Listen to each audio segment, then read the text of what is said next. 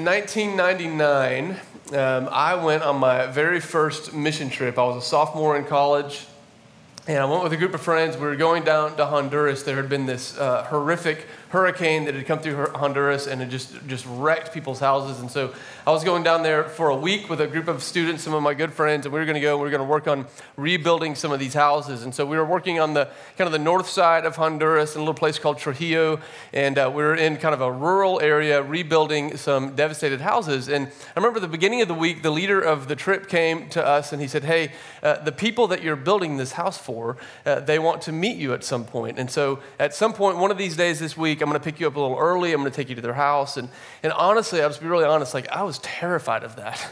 I didn't speak any Spanish. I was afraid they wouldn't be able to speak any English. And I was just afraid it was going to be awkward. And I was like, no, let's just work on this house. And so me and my friends, we were just so focused on, we learned how to mix concrete with shovels and how to lay cinder blocks and how to do all this stuff. And we just got so focused on the project that at the end of each day, the leader of the trip would show up and say, "Hey, are you guys going to come?" "Oh, no, we got a little bit more work to do." And we just kept putting it off until the last day of the week.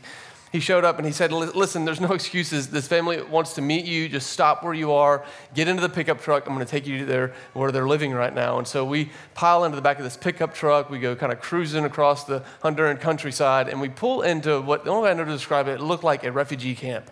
I mean, just this huge kind of like area of land with all these temporary shelters built kind of between two mountains, and it's where all these people that had been displaced out of their homes by the hurricane were living. And he pulls up into one of these and he says, "Okay, this is the place." We jump out of the truck and we walk into what was probably a 10 by 10 structure, and there's this husband and this wife and this child, and they've got a table set and the chairs pulled out, and they didn't speak any English, and I didn't speak any Spanish. But with the smiles on their faces, they welcomed me into their home, and I sat down to eat this little meal. And it was like in this moment where God like grabbed my face, and he said, "Aaron, you've been so focused on the project that you've completely missed the people for whom I brought you here." And I was like, wow, God. And I was like, oh, thank you for showing me this. It was like this moment where I looked back over the rest of the week that I had been so focused on doing something that I forgot who I was there to do it for. And I don't know if you've ever had one of those moments where you get so focused on a task at hand that you forget the people for whom you're actually doing the task. And as we continue on in our story through Nehemiah this morning, what we're going to notice is we're going to see this shift take place. This shift from the project to the people.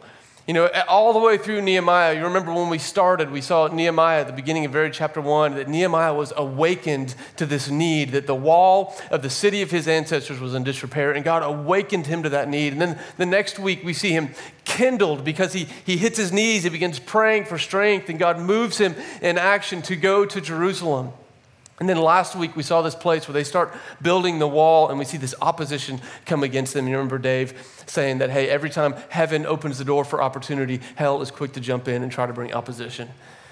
And so if you keep reading through the story, you get to chapter 6, verse 15 of Nehemiah, and basically Nehemiah says, hey, despite the opposition, we finished the wall in 52 days. It's incredible.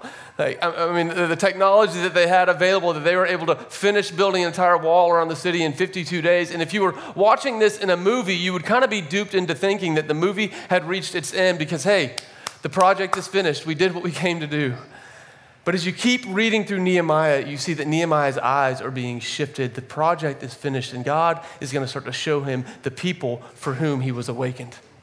So in chapter 7, you read, and Nehemiah is literally just listing out names. And if you read chapter 7, it's going to feel really boring because it's a bunch of weird names that you don't know how to pronounce. But basically what Nehemiah is saying, hey, listen, over 42,000 people were being brought back from a country of exile back to the country where they belong. And he's saying, hey, these are real people with real names and real families, real husbands, real wives, real children, real brothers, real sisters being picked up and being relocated to the city of their ancestors. And then you get to chapter 8, and the emphasis on the people is so clear. We're just going to look at the first 12 verses, and you're going to see 13 different times the phrase "the people" is going to be repeated in these 12 verses. God is saying, hey, I want to show you the people. It's about the people. It's about the people. So let's look. We're going to start in Nehemiah chapter 8. We're actually going to pick up the tail end of chapter 7. They might be grouped together in your Bible, but we'll read the first 12 verses. It begins like this. When the 7th month came and the Israelites had settled in their towns, all the people came together as one in the square before the water gate. They told Ezra, the teacher of the law, to bring out the book of the law of Moses, which the Lord had commanded for Israel.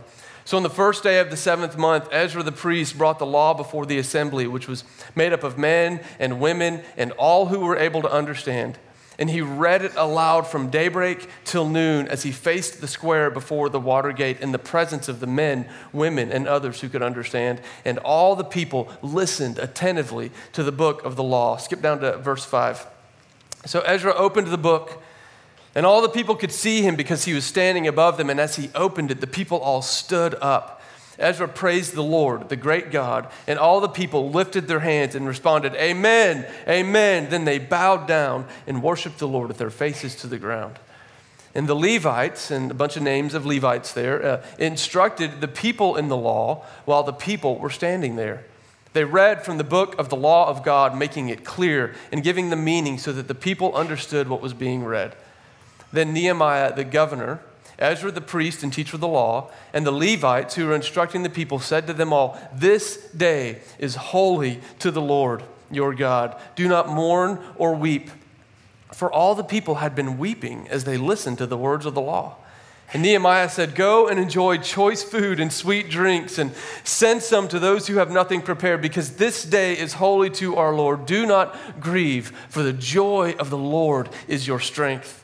And the Levites calmed all the people, saying, "Be still, for this is a holy day. Do not grieve." And then all the people went away to eat and drink, to send portions of food, and to celebrate with great joy, because they now understood the words that had been made known to them. This is the word of the Lord out of Nehemiah chapter 8. Now this morning, we're going to take a look at these people, the people that Nehemiah keeps referring to. And I want us to see that, sometimes it takes seeing spiritual awakening in others in order for us to see it happening in ourselves. And sometimes we got to see it happening somewhere else to realize what God is wanting to do in us. And so we're going to take a close look. Who are these people? Who are these people that are experiencing this awakening? Well, the first thing I want us to see is that they are homesick. They're homesick people. Now, here's how we know this. At the very beginning of chapter 8, it says, after they had settled into all of their towns. In other words, listen, all of these people were returning from a place that they had been exiled. They have been refugees in a country that is not their own. And they're coming back to this city that for many of them, all they knew about it was what they had heard from their great-grandparents. For over 100 years, their families had been living in another country, and now they're finally coming home, and their hearts have been homesick. Have you ever been far away from the place that you really wish you were and had that longing to be there? Maybe it's those of you who are freshmen in college, and you've gone to college for the first time, and man, you just want to go home and have some of your mom's food. You're longing to be there. Maybe it's some of you who you're required to travel for business, and you have one of those months where you just have to be gone more than you really want to be, and what you really want to do is just sleep in your own bed. Or maybe it's that time then you move to a new city and you don't know anyone and you're longing for the place that you came from. You feel homesick. And so the Israelites, they are a homesick people because they have been exiled to a place that is not their own, and they are a homesick people that are coming home. But they weren't just physically homesick, that it's possible to be spiritually homesick. To be in a place where you have this longing to be in a better spiritual position than you are. It's like this longing. I know that closeness with God is possible, but it just seems to always be out of reach. I have a feeling there's probably some of us who are here this morning that are just feeling spiritually homesick. You're longing for more of God, but you're not sure what it would take in order to see that happen in your own life. And so we see the Israelites, they're gathered here, this people. They are a homesick people, both physically and spiritually. The second thing we see about them is that they are hungry. They're a hungry people. So I want you to imagine, it says every man and woman and all who could understand gather in this courtyard, and there's tens of thousands of people gathered in this room, and they say, "Hey, Ezra, we want you to bring out the book of the law of Moses." Now, what is that? The book of the law of Moses is simply this. If you were to look in your Bible at the first 5 books in your Bible, Genesis through Deuteronomy, this is the book that Ezra is bringing out. And these people are saying, Ezra, bring it to us, read it to us. Just imagine tens of thousands of people that are so hungry and eager that they're longing for someone to just stand up and read from Genesis to Deuteronomy. If you've ever read Leviticus, you know how hungry they really were, that they wanted to hear him read it. They were hungry. And so Ezra brings the book out, and as he opens it, they stand. And as he talks, they praise, and they get on their knees. And then for 6 hours, they sit there and listen as he reads the Torah to them, the first 5 books of the Bible. And I love this picture because Ezra is reading it, and it would have been in Hebrew, but for a lot of them, they now spoke Aramaic. And so you see the Levites, they're fanning out amongst the crowd, and they're wanting to make sure everyone understands what is being said. And so they're reading it, and they're teaching it, and they're interpreting it, and they're explaining it so that everyone can understand what is being read. Now, here's the thing. I think we have this tendency to look at people in the Bible and automatically assume, oh man, 6 hours? Those people, those are like the spiritually elite. I mean, to have this willingness to sit and listen to the Bible be read for 6 hours, they made the Bible. They're in the Bible. Therefore, they must be spiritually more advanced than I am. But what I want you to see, this thing of them being hungry is so important because what brings you to the table is hunger, not fullness. These people, they're not sitting and listening to the word because they're spiritually strong. No, they're eager to listen to the word because they're spiritually starved. They're longing to hear more of who God is and who they are. It is their hunger that brings them to the table. And what happens when a homesick, hungry people encounter the word of God? And that's what I love about this story the most. You got tens of thousands of homesick, hungry people sitting, listening to the word. And you get to verse 8, and it says that they're all weeping as they hear it. There's like this mourning and this grieving and weeping that is going on. Now what's happening here? Why are they weeping? You know, they're getting what they want. They're back home. They're sitting listening. I think there's a couple things going on. But first we have to understand what it is that they're being read. So as Ezra is reading the first 5 books of the Bible, as these Levites are explaining it and teaching it, these people are hearing their story, some of them for the first time. They're hearing the story of Abraham and God's covenant with him. They're hearing the story of the Israelites being enslaved in Egypt and of the exodus of God bringing them out. They're hearing the story of God being physically with them in a pillar of cloud and fire in the wilderness. They're hearing the story of Moses going on the mountain and receiving this way of life that will allow these people to have intimate communion with God all the time. They're hearing the story, their story. I don't know if you've ever noticed this, but when a person hears their story, there's something in them that awakens. They begin to be awakened to more of their identity, to who they are, who they really are. And I think our culture understands this pretty well. We understand that, man, when we understand our story, where we come from, then somehow we begin to have a clear understanding of who we are and where we are right now. I think this is why, websites like Ancestry.com are so popular right now. And there's some folks in our church that are doing, they're like, yeah, I'm finding about my ancestors, where I come from. I'm looking at my heritage, because something just starts to click when you find out where you come from, right? I remember I had a friend in college. He was a little bit older than I was, and he was adopted, but when he was adopted, the normal practice of the time was what is called closed adoption. And a closed adoption is where the files are sealed, and you have no idea who your birth family is, who your birth mother, your birth father, anything about them. In fact, I don't think my friend even found out that he was adopted until a little bit later in life. And so I need you to imagine, and he used to tell me stories of, as a teenager and in his early 20s, he would drive down the road and he'd always wonder, where do I come from? Who's my family? He said he'd see pictures of people's face on a billboard, and he'd go, I wonder if that's my birth mom or if that's my birth dad. Where do I come from? And then I got to walk with him as he went through this journey of trying to find his birth family. He hired a private investigator, and I remember he finally found where his birth mom was, and he made this trip to the town where his birth mom lived, and he got to sit down with her, and he comes home, and he tells me the story. He's just weeping as he tells me, Aaron, I got to hug my birth mom for the first time. He's like, Aaron, I have a brother. I didn't even know I had a brother.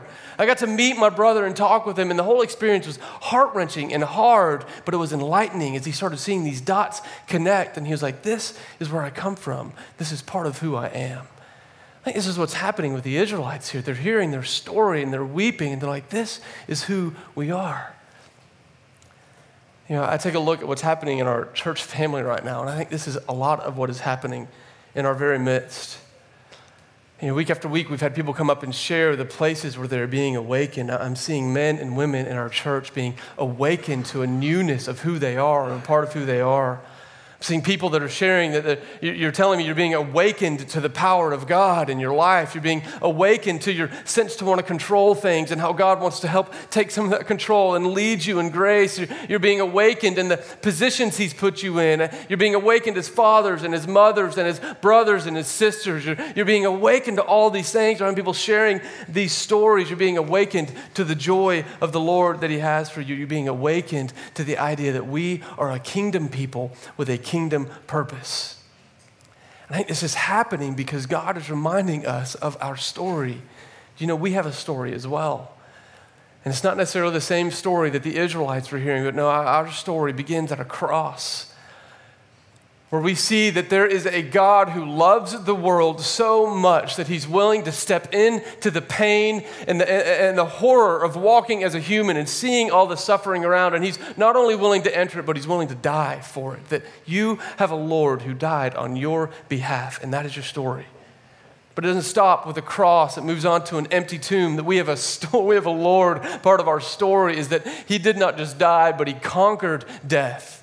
So that death no longer gets to reign over us, and we don't have to live in fear of death because we know intimately the one who defeated death. And our story doesn't just stop there. There's a cross and there's an empty tomb. And then there's this beautiful picture of God wanting to know us so intimately that He literally comes and He puts His Spirit in us. And this is what we read. It's called the day of Pentecost in the book of Acts, where Jesus is risen from the dead and the Holy Spirit is poured out on the followers of Jesus. And this is our story. I dare you to go read Acts chapter 2 and Acts chapter 4. Read the last 3 paragraphs of each chapter and see if something doesn't stir within you.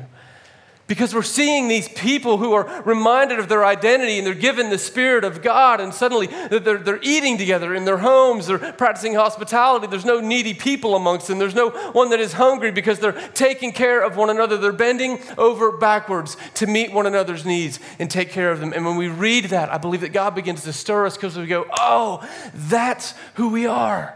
That's where we come from. That's our identity. That's what we were meant for. As we ask the question about what our culture needs, I look at the society around us. And I don't say this in a trite way, but I really do believe that what our culture needs is for the people of Jesus to be awakened to who we really are. Because when the people of God are awakened to our identity, we are first driven to our knees in prayer before the Almighty God. But when the people of God are awakened, we begin to move, and the poor are provided for, and the needy are cared for, and racial division begins to melt, and unity abounds. Because when the people of God are awakened to who we are, the naked are clothed, the hungry are fed, the lonely are placed in families. This is what happens when we get awakened as the people of Jesus. And God is stirring, I believe, in our church family, and He is awakening our hearts. Not just so that we can enjoy a great worship service on a Sunday, because there is a culture around us that is sick and needs to be healed. And Jesus' answer for the world was the cross, the empty tomb, the pouring out of His Spirit, and His people being full of His presence everywhere we go. Who wants that? Man, I want that. And I know you want it. God is awakening us. And so you see the Israelites are being awakened because they're hearing their story, but there's something else going on the flip side of the same coin. Have you ever noticed that sometimes when God begins to awaken you, you begin to be awakened to all the ways that you haven't been living into the things that you thought you were supposed to. And so the Israelites have been hearing the reading of the law, and so they're being awakened to their identity, but they're also going, oh, we've been missing it. Look how far off we are. Look how far we've strayed from what God had for us. And there's this deep mourning that kind of comes over them as they begin to weep at what they've missed out on. And here's the thing I want us to hear as a church family is that some of us are being awakened right now. And the enemy is going to come in, and the first thing he's going to try to get us to feel is shame or guilt for all the ways that you've been missing it as a follower of Jesus, or all the ways that you've been missing it as you've been living for yourself. And God will say, I'm awakening you to your identity. And we'll go, oh, but God, look how lazy I've been. No, I'm awakening you to your identity. Oh, but God, look how bad I've been. No, I'm awakening you to your identity. No, God, look how prideful I've been. Look how selfish I've been. And so they start weeping. Now, I love the way the leaders respond to them. We're going to get to that in a minute, but I want us to make sure we don't miss this, because some of us in our church right now are experiencing deep conviction as the Spirit is stirring your heart.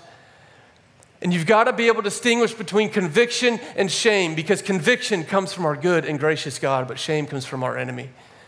You see, shame has this way of paralyzing us. You start to get convicted of the ways that God is wanting to move through your life, and shame comes in, and you go, yeah, but look where I've been, and it paralyzes you in the past. You see, conviction propels you into the fullness of who you are, into your identity. Let's not be a church that gets shackled with shame. Instead, let's be a church that embraces conviction and celebrates all that God is doing in us and all that he wants to do through us. And this is what we see happen in this story, right? Nehemiah and Ezra, they look out and all the people are weeping. They go, hey, no, don't weep. Don't mourn. Like, oh, this is a great and holy day. The joy of the Lord will be your strength. Here's what I want you to do. I want you to go find the best tasting food you can find and feast. And if you see people who are in need, invite them in, send some food to them, bring them in. We are going to celebrate all that God is doing. We are not going to mourn and get paralyzed by our past. We're going to celebrate what God is doing and fix our eyes on where he's leading us. It's such a powerful moment.